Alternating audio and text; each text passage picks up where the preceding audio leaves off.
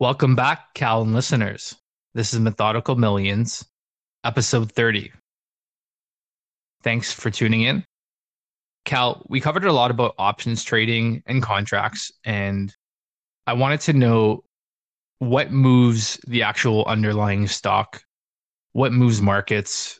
How do you know if a stock's going to go up or down or do well in the long term? What causes the actual stock price to move?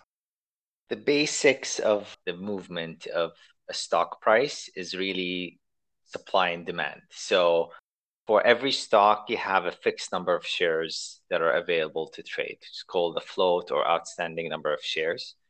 And at any given time, you'd have people who want to sell those shares and people who want to buy those shares.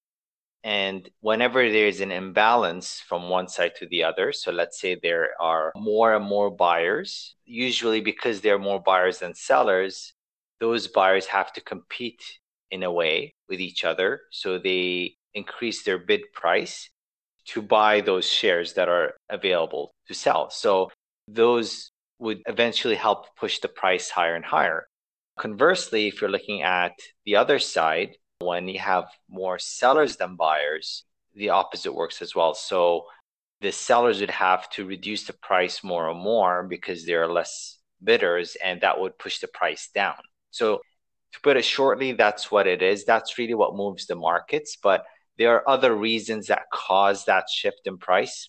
The main reasons could be some recent news, some sort of catalyst, could be an earnings report, could be a major announcement, could be good or bad.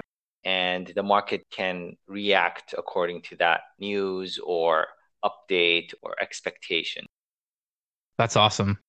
Is there a theory on how long someone should invest? I've got my own biases and opinions, I know, on that. But I suppose why I'm asking is if the stock market is always moving, the age old debate is, especially in things like crashes or booming markets, do you sell? Do you buy? Do you hold? And I think there's actually financial analysts who will give you recommendations. So a good example is if you go on your broker of choice, you will see a buy, hold, or sell rating. And although I don't put a lot of weight into an analyst's rating, I'd like to come up with my own investing thesis. It depends on your long term strategy. What's your opinion on short term versus long term trading versus investing? And how do you kind of make a whole theory around market price movement and all that? I could be completely wrong about this, but I truly believe it's a subjective point of view. The information that they provide to you with regards to what the analysts have to say regarding that particular underlying could be useful if you like. I personally do not think of it too much. Reason being, you have analysts who would say this is a sell, and then some would say this is a hold, some will say this is an outperformer, and some would say this is a buy, and they all differ in opinion because there's not really a right or wrong answer.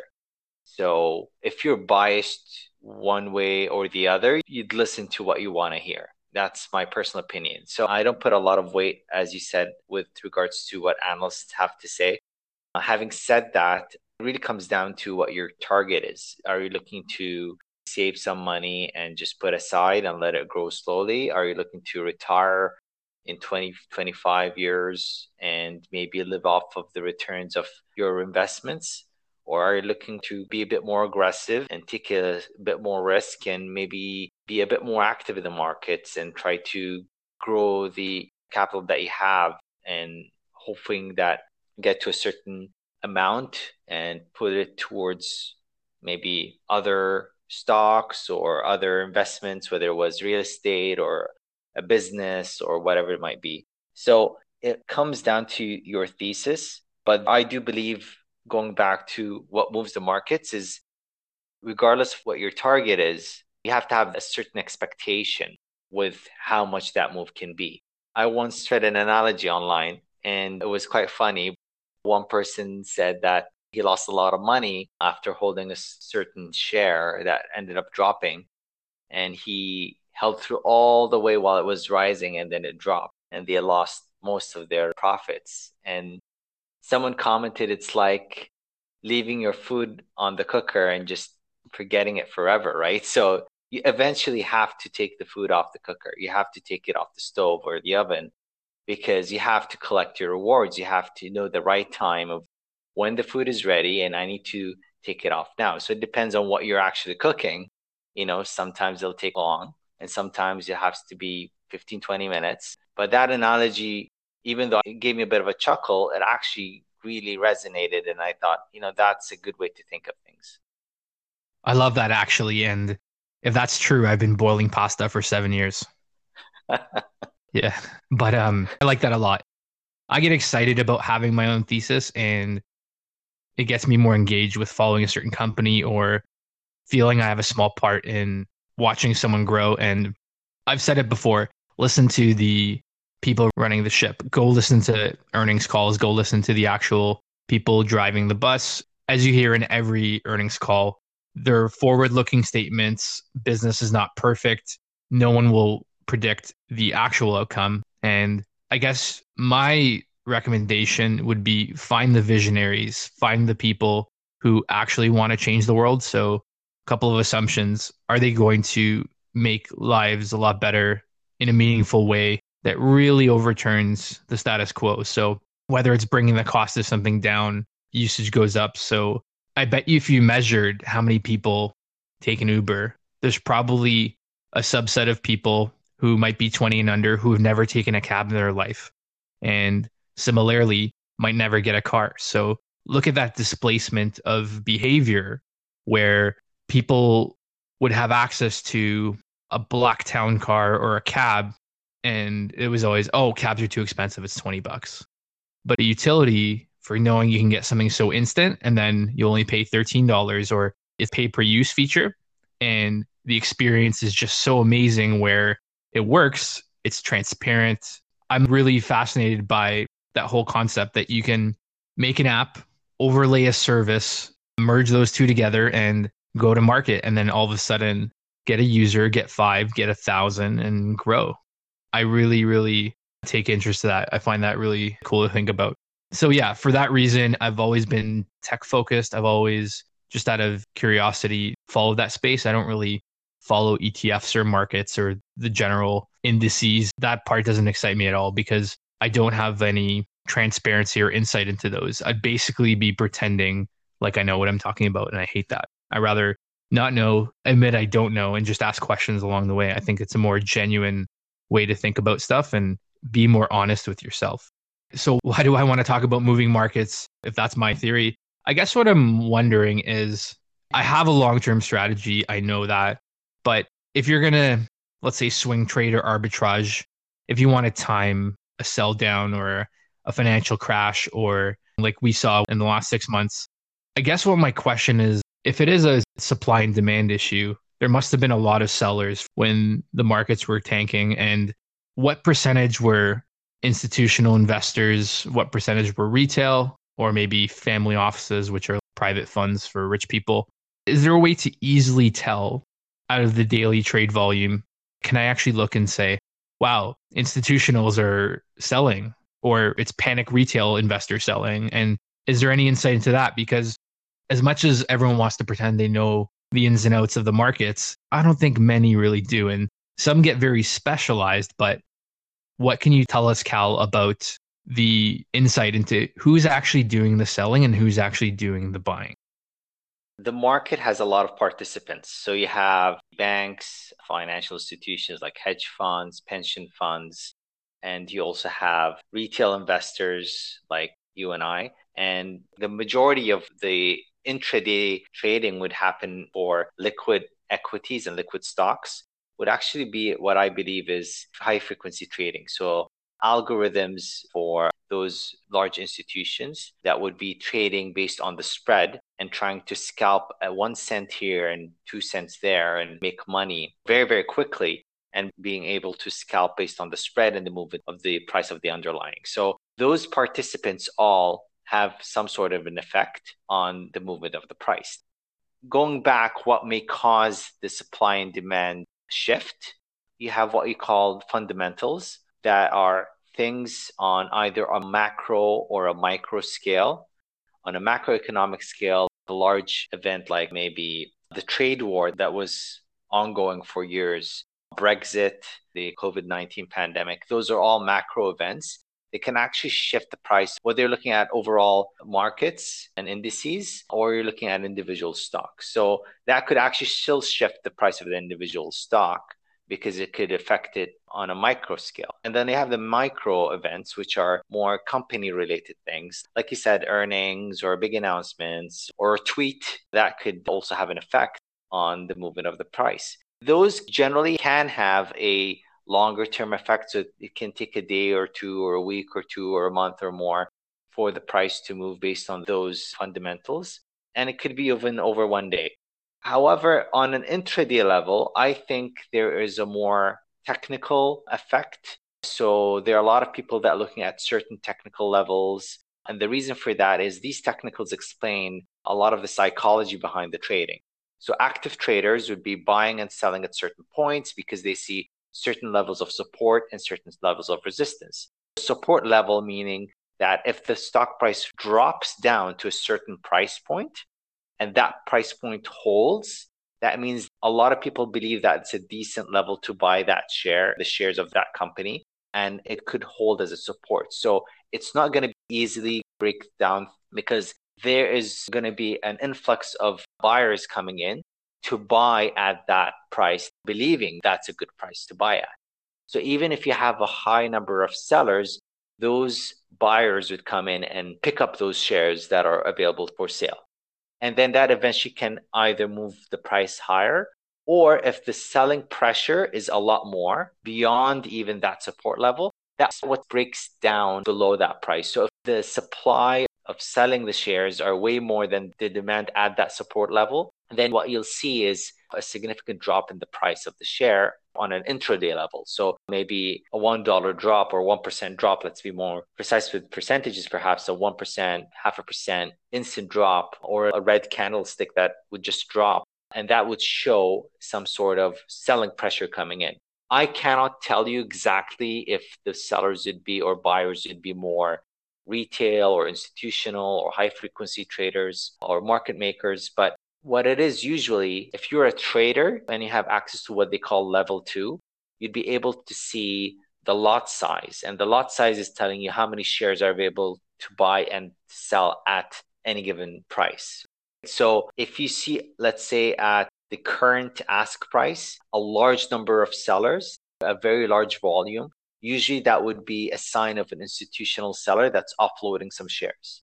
Or if it's a large number of buying, that means this could be a good level of support and a lot of buyers coming in with a large order to buy a large number of shares, even though they do usually break it down over certain prices, but that could be a sign of who's buying and who's selling. But who causes the flush down, or as some people call it, a melt up, if it's squeezed higher for the price, is really just purely supply and demand, who's buying, who's selling.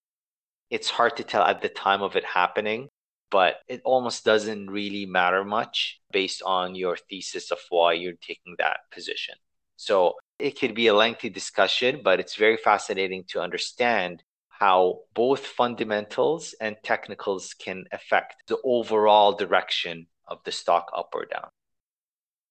You said a very good point there, which is look at the time scale of something. So take your thesis, and if you're a day trader, you might trade in seconds or minutes, and you might have short entries and exits.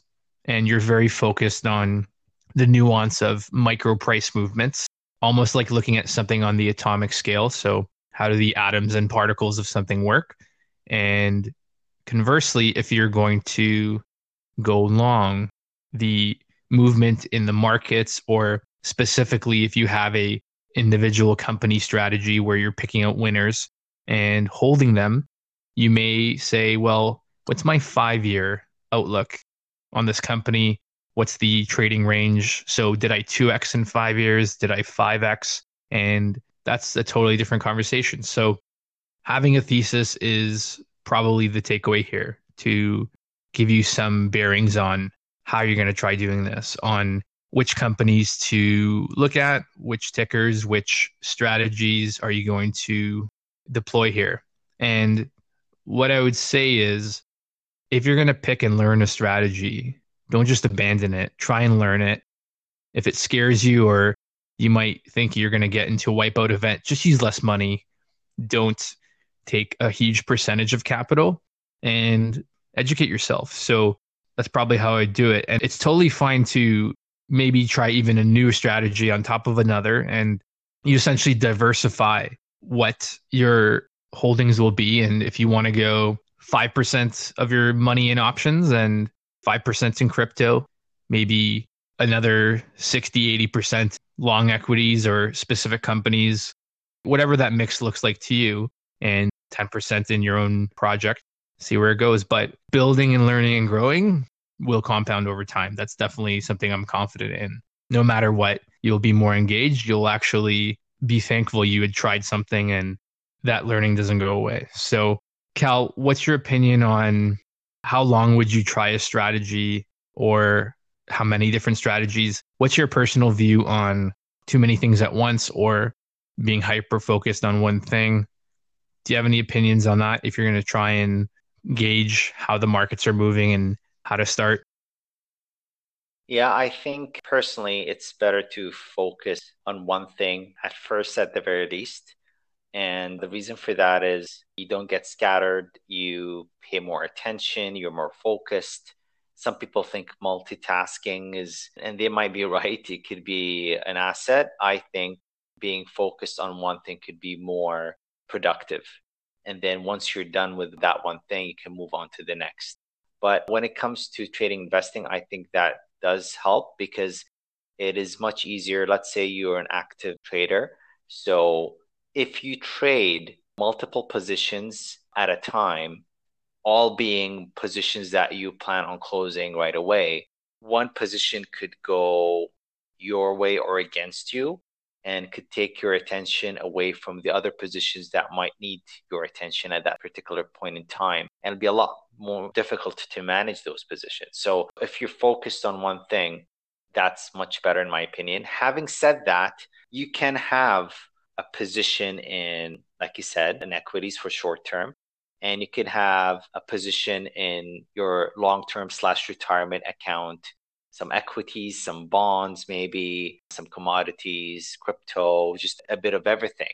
That just works in the background. And that's the beauty of long term investing, or if you like to call it a swing trading, where you hold for longer periods of time.